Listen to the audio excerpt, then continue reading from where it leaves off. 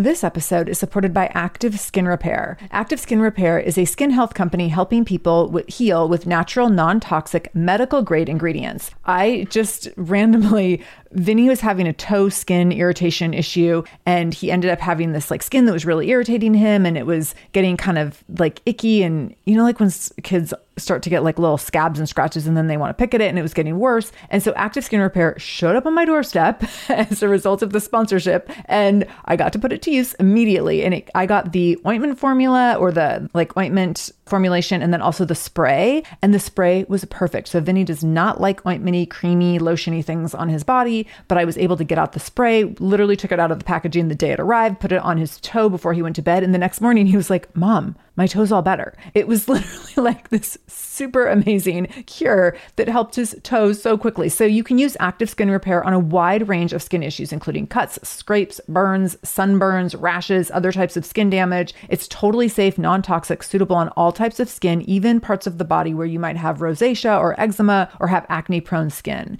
This is also safe for the youngest members of your family up to the oldest. So now you have one simple solution for your family's skin health needs. With over 500,000 happy customers and thousands of 5-star reviews and super safe and clean ingredients, Active Skin Repair is something that you want to have on hand for your family. So to get your own Active Skin Repair, go to activeskinrepair.com to learn more about Active Skin Repair and get 20% off your order when you use the code SHAMELESS. That's activeskinrepair.com. Use the code SHAMELESS for 20% off your order. activeskinrepair.com, code SHAMELESS. This is the Shameless Mom Academy, episode 68 with Kim Ades. Welcome to the Shameless Mom Academy. I'm your host, Sarah Dean, and I'm here to give you and other passionate, dedicated moms the tools you need to bridge the gap between motherhood and living the life of your dreams. I'm also here to help you be a little more shameless every day. Because if you aren't building a life you're extraordinarily proud of, what kind of legacy are you building? So let's dive in. Kim Ades is the president and founder of Frame of Mind Coaching and Journal Engine software. Author, speaker, entrepreneur, coach, and mother of 5, Kim is recognized as one of North America's foremost experts on performance through thought mastery. By using her unique process of integrating online journaling in her coaching, Kim helps highly driven clients to examine and shift their thinking in order to yield extraordinary results. I was delighted to do this interview because mostly I wanted to be nosy about a family of 5. So Kim's family is a blended family. I was also very intrigued by that. There's 5 children between her and her husband. They all live together full time. She and her husband married 8 years ago. At that time, the children were ages 9 to 14. Holy cow. Just marrying into a household of 5 preteens and teenagers. I could have done a whole interview just on that, but we talked quite a bit about that in this episode. We also talked about Kim's unique process in coaching and journaling, which I found really fascinating. And it was so interesting to see how she uses journaling to make connections with her clients and get really, really transformational and powerful results in a short amount of time. So often in just as much as, or as little as 10 weeks, Kim is able to really help people start transforming their lives in a unique and dramatic way with her process. So you're going to want to hear about that. We talk a lot about family stuff initially. We talk about the significance of traveling as one unit, no matter what the size of your family. We talk about the power of building new traditions, like things like hot dog stuffed turkey. And we talk about the importance of a family meeting and the specific format that Kim recommends, which I really liked. So you'll want to take notes on that. We talked about the difference between parenting and childing. And Kim also told us the truth about parenthood and how it's really all about self-management. And then we went on to talk about coaching and the specific and unique formula Kim uses to coach her clients through major life breakthroughs and the significance of the journaling practice that she uses. And then we also talk about stories and the significance of the stories you have lived through and survived, and the importance, the huge importance of going back and examining those stories and retelling yourself those stories in a new way. So much really great, really helpful and powerful information today. So hang on and let's dive in with Kim Ades. Kim Ades, welcome to the Shameless Mom Academy. Thank you for joining us today. Thank you for having me. I'm pretty excited to have this conversation with you. I'm excited too, and mostly because I'm in awe of anyone who has 5 children. So I'm excited to talk about your professional stuff. I want to dive into that a little bit too. Why don't you go ahead and tell us about the dynamics of your personal and professional life? Well, I am remarried, so I have a blended family. My husband had 3 kids when I met him, and I had 2, and we all live together full-time permanently. Wow. Now the kids are older, and so they're starting to, go off on their own. One is in university, one has a full-time job and moved out. But over the past 8 years, we've been together, and it's been very interesting. A lot of people call it the Brady Bunch. But, having your own kids is a challenge. Having a blended family brings in a few more interesting dynamics, different personalities, different values, different upbringings, different expectations. And you have to somehow find a way to all get on the same page and live a life and a lifestyle that is conducive to everyone's thriving. So That's what we've done. I actually have 2 friends going through blending families in the last year, and it has been a huge challenge for them. And they're loving it, but it's just been a lot more than they expected. So I really admire anyone who goes through that, because I think that the end result can be amazing, but I know it takes a lot of work. Well, if I can give a few kind of practical pieces of advice on that one. Oh, yeah. There are a few things that we did, that I did, that my husband did. And, at the time, some of it didn't really make sense. Looking back, it was kind of brilliant. One of the things my husband did was he said, we travel together always. We're a family and we go places together. And I thought, you know what? We're a lot of people. We're 7 people shoved up in one car. Why can't we just take 2 cars? Why can't we just meet you there? And he insisted. And I thought, at the time, I'm like, the guys, why? I fought him. But what that did was it really forced us into a confined space. Yeah. And in that confined space, you're called a family, a single family. Even if it was to drive 15 minutes to go to his mother's house for dinner, we go together, we travel together, we're a family. Driving to Montreal, I live in Toronto, so that's a 5-hour drive. But the drives were really, really important. The other thing that became very important and is still very important to this day is to create traditions that don't come from one family or the other, but that come from the new combination of the family. So one thing we do is we celebrate Family Day. A couple of years ago, we went downtown and made sandwiches and packed up lunches for the homeless. We just do things every year. Where again, in Canada, we had turkey dinner because it was Thanksgiving. And the tradition is to stuff the turkey with hot dogs. But nobody does that. So when we create traditions, my son actually, who's now 20, my son, the one I gave birth to, said to me, these are the kinds of dinners we should have more often. Yeah. And so when you create these traditions that are not necessarily religious or anything, but that they're family, they define the family, that really helps keep people together. Oh, I love that. I agree with all of that. And I think that's so brilliant. And like you said, you didn't totally plan it from the beginning, but as it fell into place, you could see the magic of it. Exactly. What was the age range of the children when you guys got married? So let's look back now. My youngest was 9 and his oldest at the time was 14. Oh my gosh. Yeah. So a tight range. A tight range. Wow. So now my daughter's 17. Okay. And his oldest is 22. Okay. Wow. That I would imagine is very powerful to have siblings all that close in age. But I would imagine there's some conflicts that come with all those teenagers in the house. Yeah, at the beginning, I'll tell you, I thought I was, again, being smart. And I said, you know what, we're going to have a family meeting. And by the way, family meetings are a great idea, but you have to run them properly, I guess. I said, here, we're going to have a talking stick. And I'm like, oh, I'm very evolved, right, in my mind. And whoever has the stick gets to talk. And I'll tell you, honestly, it was like one of the earliest kind of all-together conversations we had, and my body was super tense. I was kind of like really nervous about this conversation because when at some point one person had the stick and started saying, I don't like it when you do whatever. I don't even remember. I'm like, oh man, this is not where this was supposed to go. This wasn't supposed to be a complaining session. Right. This wasn't I remember after that whole meeting, I said to my husband, we're never doing that again. But what's very interesting is that a couple of the kids, I remember that meeting. I loved it. That's so great. Yeah. Wow. You have to go through those uncomfortable, like trial and error things and then take like the good pieces as you move forward and build from there for sure. That's right. And there probably was a lot of like comfort in the security of you guys putting some parameters around things. I'm sure that even though they might have been somewhat resistant just because of the nature of teenagers, there was probably also some comfort in that.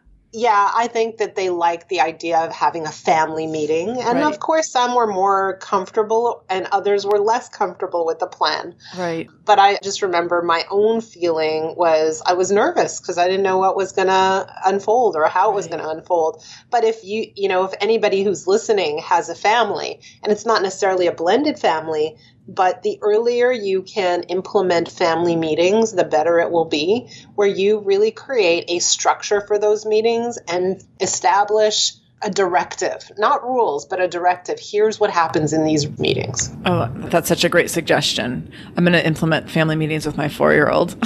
Yeah, totally. Do it right away. Well, and I think when you start really young like that, obviously it would be so different than what you would have with teenagers, but it gives kids, I've talked to someone else about this recently and I can't remember who it was, but giving kids like that platform to have some power and some say in how things work rather than it just always being the mom and the dad being like, this is what we're doing. This is how we're doing it. Right. So that makes a lot of sense. And you know what? You can ask 3 or 4 questions, what's working? What would you like to see different? And what's a request that you have? That's it. Right. It doesn't have to be a complaint session, but it can be really constructive. Right. Yeah, no, that totally makes sense. And that's a great framework. So in conjunction with that, then professionally, I know you have more than one career in your history of working. So tell us about your professional history, because from reading your bio, it sounds like you've merged or transitioned from one thing to another. And I'm very curious how that played and evolved with the evolution of your family. Well, historically, you could call me a serial entrepreneur when I was 20. I started a balloon business. But I'll give you the more recent history is that before the coaching company, I used to own a software company with my ex-husband. And we used to build simulation-based assessments. And the purpose of those assessments was to help companies make better hiring decisions. Now, one of the things that we discovered, because we tested hundreds of thousands of people as a result of building these assessments, was that no matter what the job was, no matter what the industry was, that there was one particular indicator of top performance that stood out over and above everything else. And that was if a person had a higher degree of emotional resilience, they would be more likely to succeed than other people. So that's a very important piece of my puzzle. Okay. And so if we kind of fast forward, really frame of mind coaching is built on the premise of helping people establish and strengthen their emotional resilience. Okay. That makes sense. And that's cool. I love how you found that in one area and then pulled it into a whole new career. Right. Which is really, really cool. So go ahead and talk to us a little bit about how you got into coaching, like what prompted that transition and what do you love most about being a coach? Well, after I sold my shares of my last business, I was recruited by a coaching company to come and work for them, a local coaching company. And I thought that that would be a really great fit for me. I was asked to be their VP of marketing. My strength in the olden days was really networking and understanding the lay of the land from a promotional sales marketing perspective. Let's call it that. And so when I went into the company, I also learned about coaching and I learned about how traditional coaching is done. And it's really about accountability, creating plans, helping people reach their goals by helping them take incremental steps towards their goals. And something about that rubbed me the wrong way. It just, right? I'm like, okay, I get it. I understand it. I know where you're going with this, but I don't want to have to answer to anybody. And if I were a coach, I wouldn't want anybody to have to answer to me. And besides, who am I that you should be accountable to me if I were a coach, right? So, and I kind of felt like based on my background and my knowledge and the research we had done, I thought, you know what? People know what to do, generally speaking. They're just not doing it. So if you take, for example, weight loss as an example, a lot of people know what they're supposed to do in order to lose weight. It's not really rocket science. There's, basically burn more than you consume. Right. That's the formula. Except that people struggle to implement it. And the question is why? And I will say to you that it has to do with their thinking. It has to do with their emotional resilience. It has to do with their mental wiring. It has to do with the way that they perceive that task. And so I said, you know what? I bet you that I coach differently and be more effective. And that's where Frame of Mind Coaching was born. This episode is supported by AquaTrue. Having clean, safe water is the last thing you want to worry about. But unfortunately, according to extensive research by the Environmental Working Group, 3 out of 4 homes in America have harmful contaminants in their tap water. So that's why you got to check out AquaTrue. AquaTrue purifiers have a 4-stage reverse osmosis purification process. And their countertop purifiers, which is what we have, take no installation or plumbing, and they remove 15 times more contaminants than ordinary pitcher filters. And they're specifically designed to combat chemicals like PFAS, which can lead to potentially adverse health effects like cancer, endocrine system disruption, and liver toxicity, which is part of what makes AquaTrue so special, unique, and important in terms of how they are able to filter water. They also have water purifiers to fit every type of home. So like the installation-free countertop purifier that we have at our house to higher capacity under sink options. They even have Wi-Fi connected purifiers and mineral boost options. So I'm so excited about our new AquaTrue. And here's the thing. I swear it's like a gentle reminder to actually drink more water every time you walk into your kitchen. So we are drinking more water now and also more clean water. So more water that is more clean. It feels like a double win. I'm feeling pretty impressed with us. I feel like sink water, tap water becomes invisible at a certain point. And when I see the purifier on my counter, it's like many times a day reminder to like, keep drinking, keep drinking. So I want you to check out AquaTrue for yourself and for your family. AquaTrue comes with a 30-day money-back guarantee, and that makes it a great gift as well. Today, my listeners can receive 20% off any AquaTrue purifier when you go to aquatrue.com. That's AQUATRU.com and enter the code shameless at checkout. That's 20% off any AquaTrue purifier when you go to aquatrue.com and use the code shameless, SHAMELESS. aquatrue.com code shameless. This episode is supported by a podcast I want to share with you called Understood Explains. So show is about navigating ADHD, dyslexia, and other learning and thinking differences, which can be so confusing. And so every season of the show is around a different theme. So there's a season on special education, there's a season on ADHD diagnosis for adults, and the current season is all about IEPs. I love this podcast because the episodes are 10 to 15 minutes long. So if you are short on time or short on focus, you can take this content in super quickly, easily. It's very digestible. And the show is hosted by teacher and special education expert Juliana Urtube. So Juliana talks all about how to navigate educational plans, IEPs. She talks about the differences between IEPs and 504 plans. She really breaks things down in a really clear and simple way so that you have some of those questions that you might be thinking around, like, does this pertain to my child? Is this something I need to be looking into? Like, where do we go from here? Where do I go if I have questions? Juliana has you covered. She explains so many different things and so many different little pieces and nuance of IEPs and special education and different things on Understood Explains. So I want you to go check it out wherever you're listening to this podcast. You can go listen to Understood Explains. Just go into your podcast app, do a search for Understood Explains, and it will pop right up. Click on it, pick your episode, and get the answers that you've been looking for and the support that you need around different learning differences and differences in school.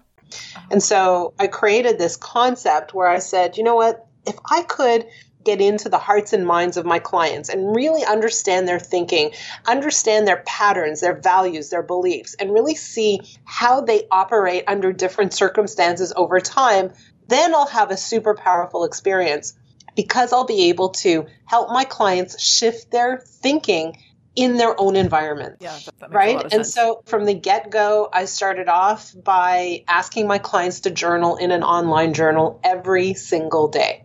So when I coach people, there's a call once a week. Every call is recorded. And I ask my clients to listen to their recordings so that they can hear how they sound, how they show up, how they present, how they think, how they view the world, the stories they tell. And they're really starting to get a sense of self-observation. Yeah, that's powerful. Listen to yourself and not powerful. easy. Right. And then they journal every day. And when they journal, their journal comes back to their coach who reads and responds to the journal. So I have a team of coaches. It's not just me. So at the beginning of the week, they get a journaling question or a prompt, and then they journal. And then there's this dialogue that happens back and forth every single day between the coach and the client. It's very intense.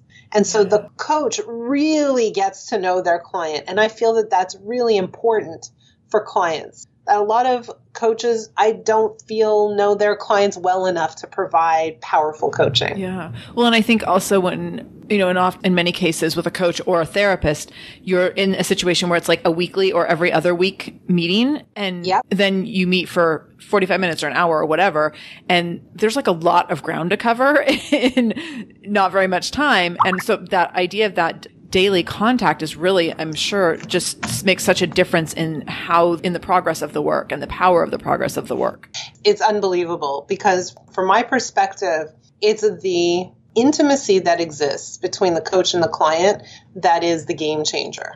So tell us, with your family, do you use coaching, or has your coaching impacted the evolution of your family as your family has evolved? And it sounds like your career has evolved kind of side by side with your family. So do you coach your family, or do you keep them kind of separate?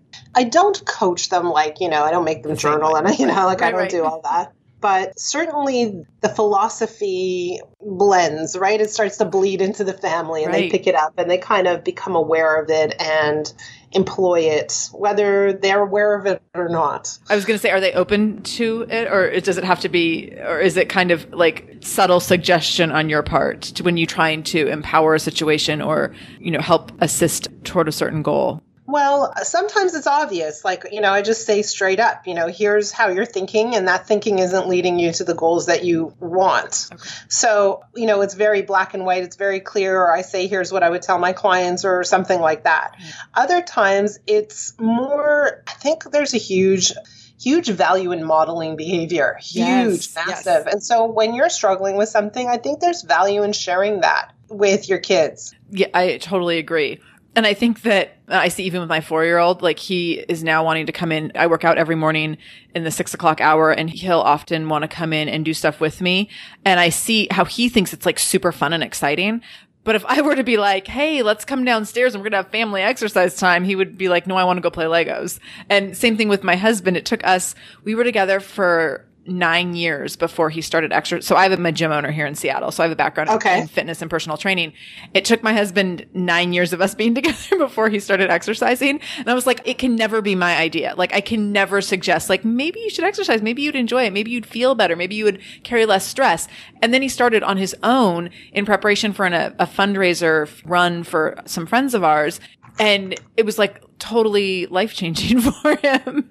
And I was just the whole time thank you so much. Can I please get a little credit here? But it was just he saw how it had impacted me, but it had to be his idea for him to do that for himself. And now he can't stop. So there you go. And to me, what's the most remarkable is, again, I have 5 kids. My youngest is my daughter. The rest are all boys. Okay. So my daughter will come to me and say, Mom, she'll coach me.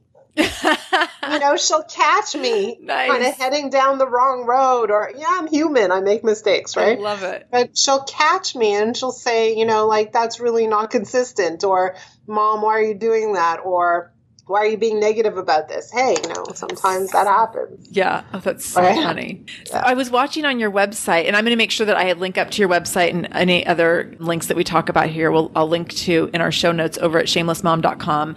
But you mentioned in your video on your website that everything in your life right now is a function of the way you think. So I want you to elaborate on that, because I think it's brilliant and so true. Everything, absolutely everything that you experience, see, positive smell, and negative, taste, everything, every interaction you have, every experience you have, every win, every loss, everything is a reflection of your thinking. So events are just events, and they become meaningful or not meaningful to you based on the way that you process what's happening, right? Yes. So everything is a function of your thinking. I'll give you a little tiny example. We have a client, and, I'll try to be a little bit vague just to protect identity, right? And she wrote in her journal that her son, he's about 9 years old, her son and her were getting ready to go out for dinner to visit some friends.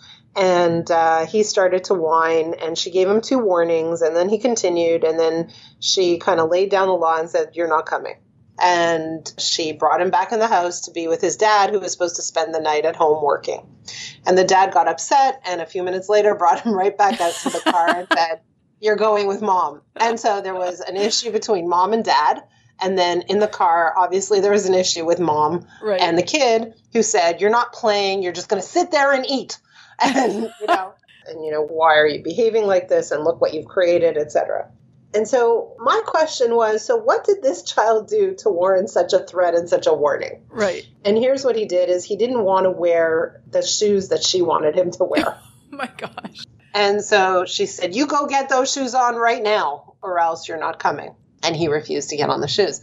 And I thought to myself, like, this is really, really interesting because as parents, what do we want for our children? We want them to grow up to be independent, to make great decisions, to be kind, to be well-adjusted, to do what they love, to be happy, to thrive, to have great judgment. And we have a situation, and this is not uncommon, right, where parents feel like they need to make decisions for their kids, like what to wear, when to eat, how to eat, on and on and on. The list goes on and on and on. And parents tell their children what to do, of course, all for good intentions. But what we do when we do that is we remove the ability from the child to actually learn to make great decisions. We don't do that, right? And so we circumvent the very thing that we want. So going back to your question, she's the creator of her world. She is the creator of her world with her thinking. She believes that kids need to listen to their parents. And when they don't, it's an indicator of disrespect or insolence or bad behavior or whatever you want to call it. Right. Right? So go ahead. The way she thinks about that creates her experience, which is just because of a pair of shoes, now she's fighting with the world. Right. Right? And so we have a lot of options. But before we take a different action, we have to think about it differently. Unfortunately, though, she's not aware of her thinking. She's not aware of how she's processing this event. She's not aware of her beliefs. She has no clue. She just thinks she's right. Her husband didn't support her, and her son was misbehaving, and there I am at odds with the world. But if we could help people become aware of their thinking and their beliefs, then now she has control to play it out any which way she wants. Does that make sense? Yes, totally. And we all get trapped in the same thing. We do. Well, and I mean, that's such a perfect example in parenting, how we get trapped. I mean, everything you said about like wanting to encourage our children to be independent and make their own decisions and all that. Like we get so caught up in like a moment. And I know I find myself doing this when I'm trying to get my son out the door, like every morning where I'm like, just do it, just get out the door. And a lot of his process is like trying to decide on a shirt and trying to decide on a cape. Like he always wants a cape or a hat or something. And I'm like, can we just leave? Right. So yeah, no, that so makes sense. And I think that a lot of times we have things, or at least I find myself that I'm always like looking 2 steps ahead. So, I'm imagining this mom in the example you gave is thinking like, well, we need to get to the restaurant. We need to do this because we need to get home by this time for bedtime and blah, blah, blah.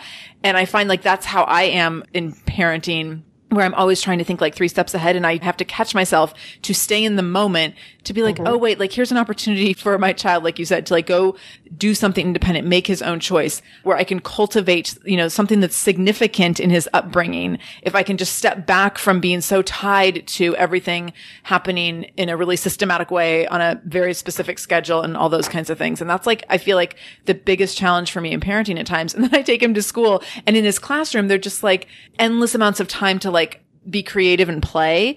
And I'm like, oh my gosh, at home, I'm just like, now we have to do this. Now we have to do this. Now we like, it's so different. So yeah, that makes schedule, right? Right. Yeah. I mean, it's a bit constricting over time. Yes. Right? Yeah. And here's the thing. And again, like, there may be something else at play. Why was it so important for her that he wear those shoes? Right. Maybe because she wanted her child to look a certain way, so she was in a way seeking approval from her friends. Right. So there are lots and lots of layers to this, but I will say this. So I coach super highly driven women and men who are movers and shakers and making massive differences in the world, and parenting often comes up. So the key here is that parenting is really, really about self-management when a child is being who they are, figuring things out and behaving sometimes in ways that aren't exactly aligned with how you want them to behave. Parenting is about the parent. It's not about the child. If it were really about the child, it would be called childing, not parenting. Yes. Excellent point. I think that's something that we can all remind ourselves over and over on a daily basis. and I always feel like these are things with, as my son has been a lot of, I feel like parenting things really started, when he was 3, and it was more than just like caretaking as it was in his infancy and toddlerhood. And I feel like so much of this as season 3 and 4, I'm like feeling much more responsible for how I parent and how that will impact him. And it feels so important and significant. But I talk to people who have teenagers and it's like, we're all in the exact same place. Whether your kid is 4 or your kid is 14, like the take home message is the same thing, which makes me realize I do have a long journey ahead of me. We have a lot of time to work on this and evolve this and make it better and perfect it over time. Not that it will ever be perfect. So. Yeah, it won't ever be perfect. But here's the thing is honestly, parenting is about you. It's about your reactions to your kids as they are exploring the world. Yeah. That's what it is. When they are pushing your buttons, they're exploring the world. When they are refusing to do things, they're exploring the world. They're exploring who they are in the world. Right. And when we get mad, we're saying basically you're not allowed to explore the world in the way you want to. You've got to do it my way. Right. And that message isn't necessarily the message we want to be delivering. Right. The message is that, really what we want to be doing is demonstrating personal management. And that's what we want to pass along to our children. And so when your kids are pushing your button, I urge you to just take a break. Don't get into the ring and battle with your kids. You don't need to do that. Are you able to follow this advice when you were in the heat of it with 5 teenagers in your house? Often, yes. Often, yes. Nice. Yeah. That's awesome. I actually had an incident just the other day. Again, I'll share. We're painting and recarpeting and doing all kinds of things. And my husband's working his butt off, moving things and furniture, et cetera, et cetera. And we're supposed to leave like a 3-foot distance from the wall to the furniture so that the painters can paint. And so again, he's been working his butt off. And I walked into my daughter's room and I noticed one spot in particular that was maybe a foot away rather than 3 feet away. And I said, I don't think the painter's going to be able to get in here. And my daughter said, my husband's name is Alan, you're being very negative. All you're doing is noticing the things that he's doing wrong. And you don't appreciate him. And she went on a bit of a rant. And I was like, wow, right? But all I did was I listened. I heard what she had to say. And then I walked away. I just walked away to process it. Right. And I don't think parents take enough time to process. Yeah. And the processing was, multi-layered. One is, she's probably right. I could be a little more positive. But layer 2 is, maybe there's a different way to tell me that. And layer 3 is, was something going on for her that I wasn't really tuning into. Yeah. So 3 layers. But if I had counterattacked and said, stay out of it, I'm not talking to you, don't be disrespectful, blah, blah, blah, the outcome, which was a real conversation, would not have happened. Yeah, that makes so much sense. Right? So sometimes you just need to take a breather. Yeah, which is hard. It's hard to not be reactive. Yeah. You're right, though. So let's dive into a little bit. You've started to touch on this in a couple different ways, but how do you walk with people through adversity? And it sounds like it's through your journaling format, and it sounds like it's with, the conversations that you have with people. But the way that you coach people, it sounds pretty intensive compared to some of the other traditional coaching styles. And so tell us a little bit how, if someone were to come with you with a significant, say, like considering divorce or having just gone through like a major life transition, how do you walk with people through those times? So if they're coming with a historical adversity, here's what happened to me in my past. And I've had lots and lots of those. What we do is replay those events. So what happened? Tell me the story of what happened. And what we notice is that their interpretation of what happened or their beliefs of what happened are often really self-abusive, you could say. Oh. And they create a lot of current self-doubt, a lot of fear, a lot of paralysis. And what I do is I help them revisit their past with a different lens or a different interpretation so that they can tell a different story of those events. I'll give you an example. So I was working with an executive of a software firm, and at one point in the cycle, he had to go and raise his prices with one of his clients. And he did it in a way that caused them to get very upset and just back out of they pulled away all their business, which severely threatened the company and caused them to, be on the, strings of, they barely stayed alive. And he blamed himself. For years and years and years, he didn't get over that incident about how poorly he managed it, etc. And so what I did was I helped him replay it and helped him understand his thinking at the time. and helped him understand why he did what he did, where it was coming from, why he took that approach, why perhaps another approach might be valuable in the future, but really understand the primary value that was stepping into the game, which was he really wanted to preserve his company and he really cared about his staff. Right. And so he was going to do whatever it took to keep his staff together. Look, Bumble knows you're exhausted by dating. All the must not take yourself too seriously and 6'1" since that matters. And what do I even say other than hey? Well, that's why they're introducing an all-new Bumble with exciting features to make compatibility easier, starting the chat better, and dating safer.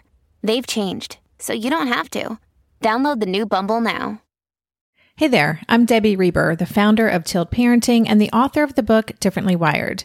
The mission of Tilt is to change the way neurodivergence, whether that's having a learning disability, having ADHD, being gifted, autistic, or some combination of all of the above, is perceived and experienced so differently wired kids and the parents like us raising them can truly thrive.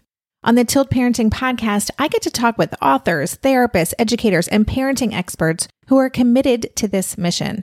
I ask the questions my listeners are most curious about when it comes to supporting our kids. And in turn, my guests share strategies for challenges, out-of-the-box ideas for navigating school, best practices for therapies, tips for advocating, and so many thoughtful insights on what it really takes to help our kids grow up feeling seen and respected so they can create awesome lives for themselves. I know that raising a differently wired kid can feel overwhelming and isolating, but I promise you, you are not alone, and it can feel so much better. If you're on this parenting journey, come listen to Tilt Parenting. Together, we can shift this paradigm and show up for our exceptional kids with hope, possibility, and joy. And that meant, approaching a client in a way that wasn't necessarily ideal. And so when he understood where he was coming from and understood that it wasn't from a bad, malicious, or, a place of negligence, he started to be easier on himself. And he forgave himself and was able to now allow his business to thrive. So when those things hang over you, you get paralyzed. You can't move forward. So we have to go back and really understand what happened, why they happened, and help clients create a different story around what happened. Yes. Oh, that's so powerful. And that makes so much sense. And I see this, in working with the women at my gym for the last 13 years, I really see the power of the stories, the way we perceive our stories and interpret our stories and carry them for so long, and how that impacts the way we talk to ourselves and the way we empower ourselves or don't. So yeah, I think it's really important to go back and revisit those things and find a new way to reference that experience. I think that makes so much sense. So you work with people for 10 weeks. I'm sure you work with people longer than 10 weeks as well, but no. So I work with them for 6 months, a minimum.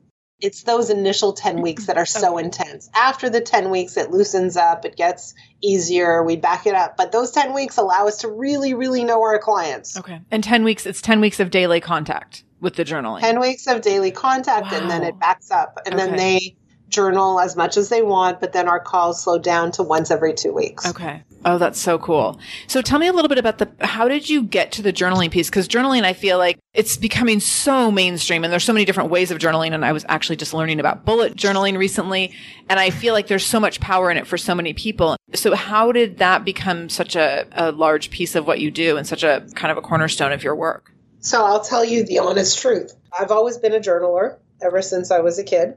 But when I decided to start my coaching company, I had a whole bunch of my own fears and doubts. And one of the fears was that I would be a coach with no impact. Like, that was my greatest fear. I don't want to be a coach who's, not making a difference in people's lives.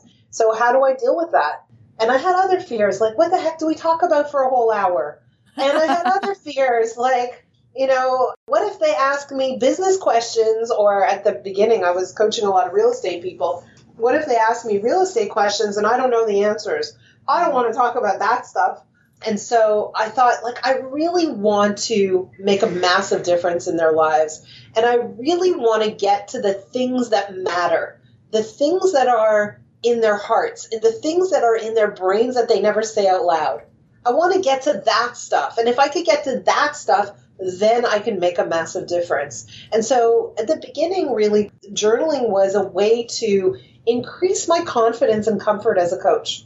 Okay. That makes so much sense. Right? And I thought, you know what? If I could get into their brains, then every single call will be magical and powerful because I'll be talking about what seriously matters to them.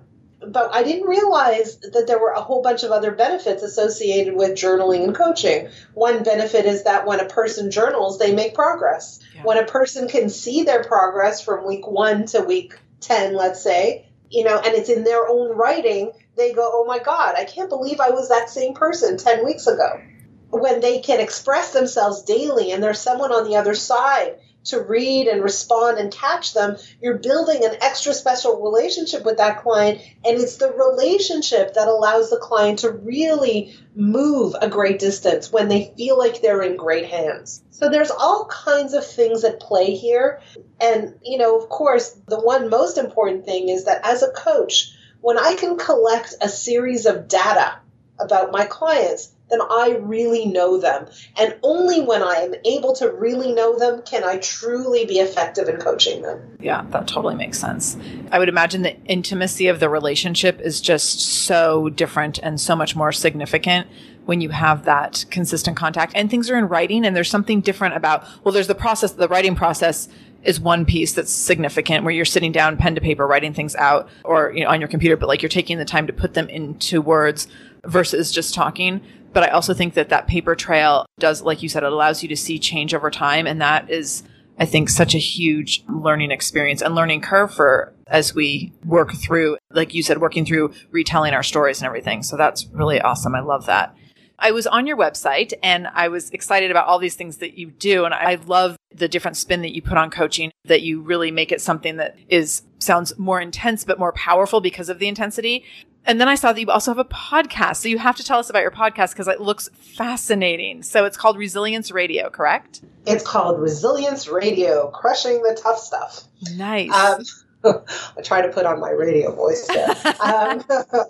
Yeah, what's happened with me is two things. One is I've been on many, many podcasts, and I've found that some podcast hosts are amazing. Like, you've done a lot of homework. A lot of them don't, and so I'm pretty impressed. Thank you. And so that's number one. Number two is I also have come across many, many interesting stories that I think have tremendous value for people who are listening. Yes. And so really, I'm interested in the subject of emotional resilience. How do people handle it when things get hard? Mm-hmm. What is the thinking that pulls them through?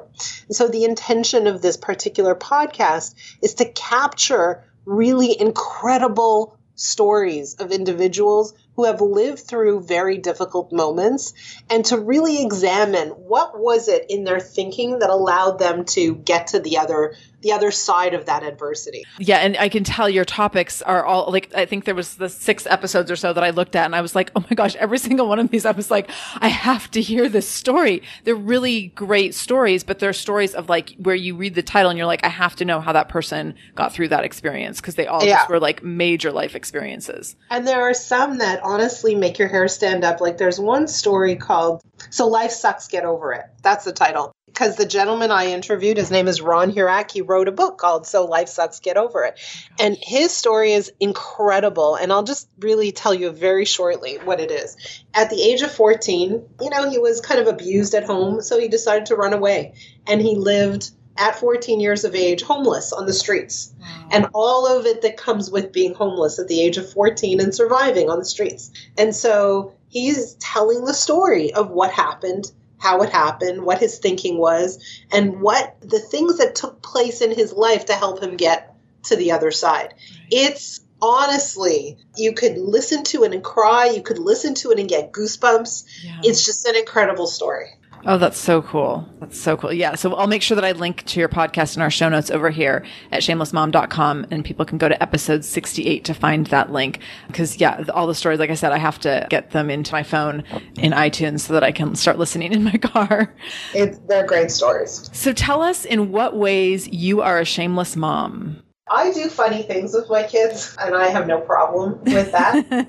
My kids are teenagers, they're adults, they're young adults. I shamelessly do have family drink night with my kids sometimes. I keep them close to home. I encourage them to do what they love instead of do what is expected. Right. I just, I think I'm a very different type of mom in my philosophy.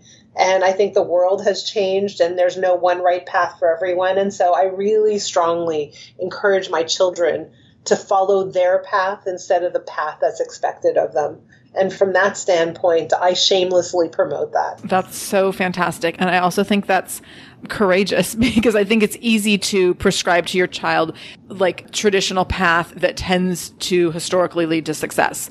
So I think that it's really great and somewhat brave to say like, I want you to go do what makes you happy. That doesn't necessarily mean that you have to like go get a 4-year degree and then get into the corporate world and like do all these things that our parents, I mean, like that's what most people I know were raised and taught. And that was kind of the direction they were guided. And for some people that worked out great. For some people, it didn't work out great. Like that's just not in everyone's makeup at all. School's not for everyone. No. And parents have a hard time kind of getting to that place. Right. All right. So last question, describe the legacy you're building and how does being shameless play into your legacy? The legacy I'm building is really that whole piece about managing the self and modeling that as often as I can. And that might be modeling by choosing a career that I love.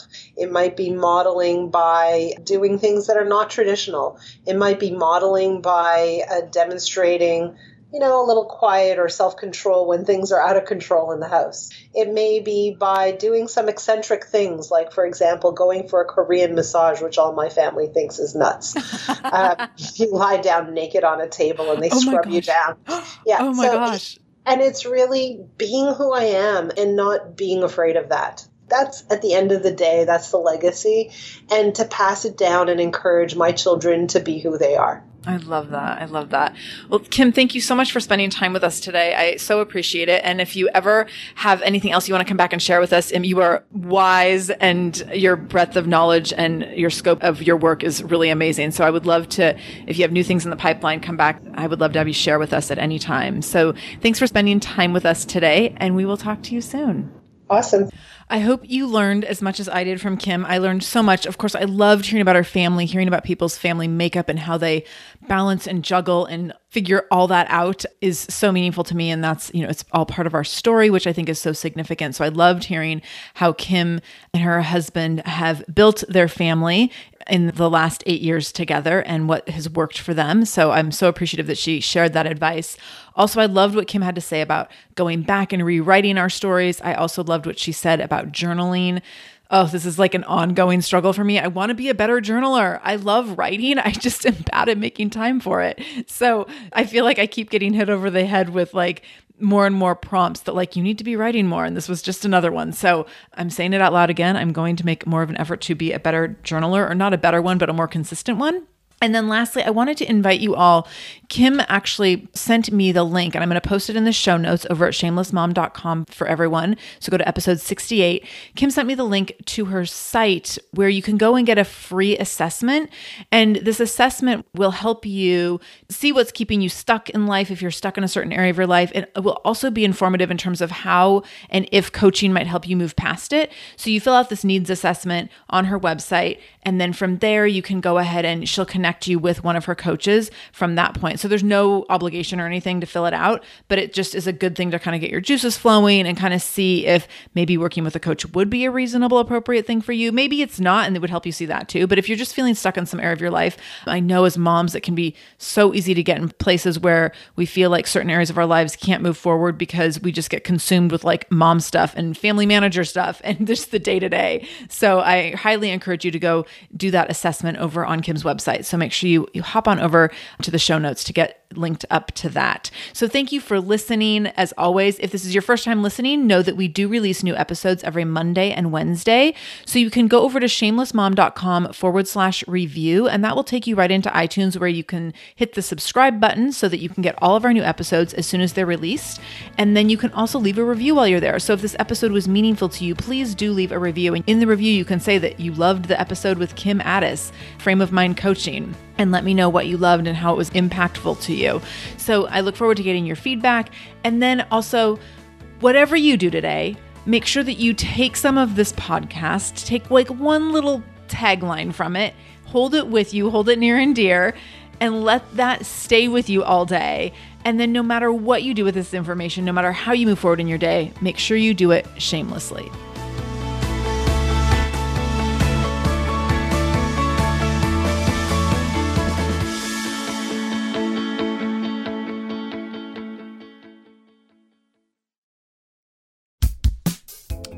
everybody. It's us, Blair and Molly, your old pals from Toddler Purgatory. Two moms who are also actors, who are also creative beings, who sometimes feel stuck. And this is our new podcast, Unsticking It with Blair and Molly. What happens when your creative spark just seems to disappear? Gone. Poof. Bye. See ya. What happens when life gets in the way of your creativity instead of nourishing it? That's what happened to Molly and me. We felt like the thing that drove us creatively stopped working and impending doom had in fact impended. Totally. So we decided to do something about it. And that was steal ideas about getting unstuck from the most creative people we can find. We talked to guests about how to break through the mucky, gluey, sticky wall that can get between you and your creativity. We hear about their journeys, their successes, their challenges, and even their bougie coffee shop orders. And we're not just talking Bob Ross type paint on paper artists here, though we talk to them too. We're talking to actors, creative directors, dancers, and people who are working hard to be their best creative selves in a world that can sometimes feel real uncreative. We all have something to teach each other, so let's steal their ideas together.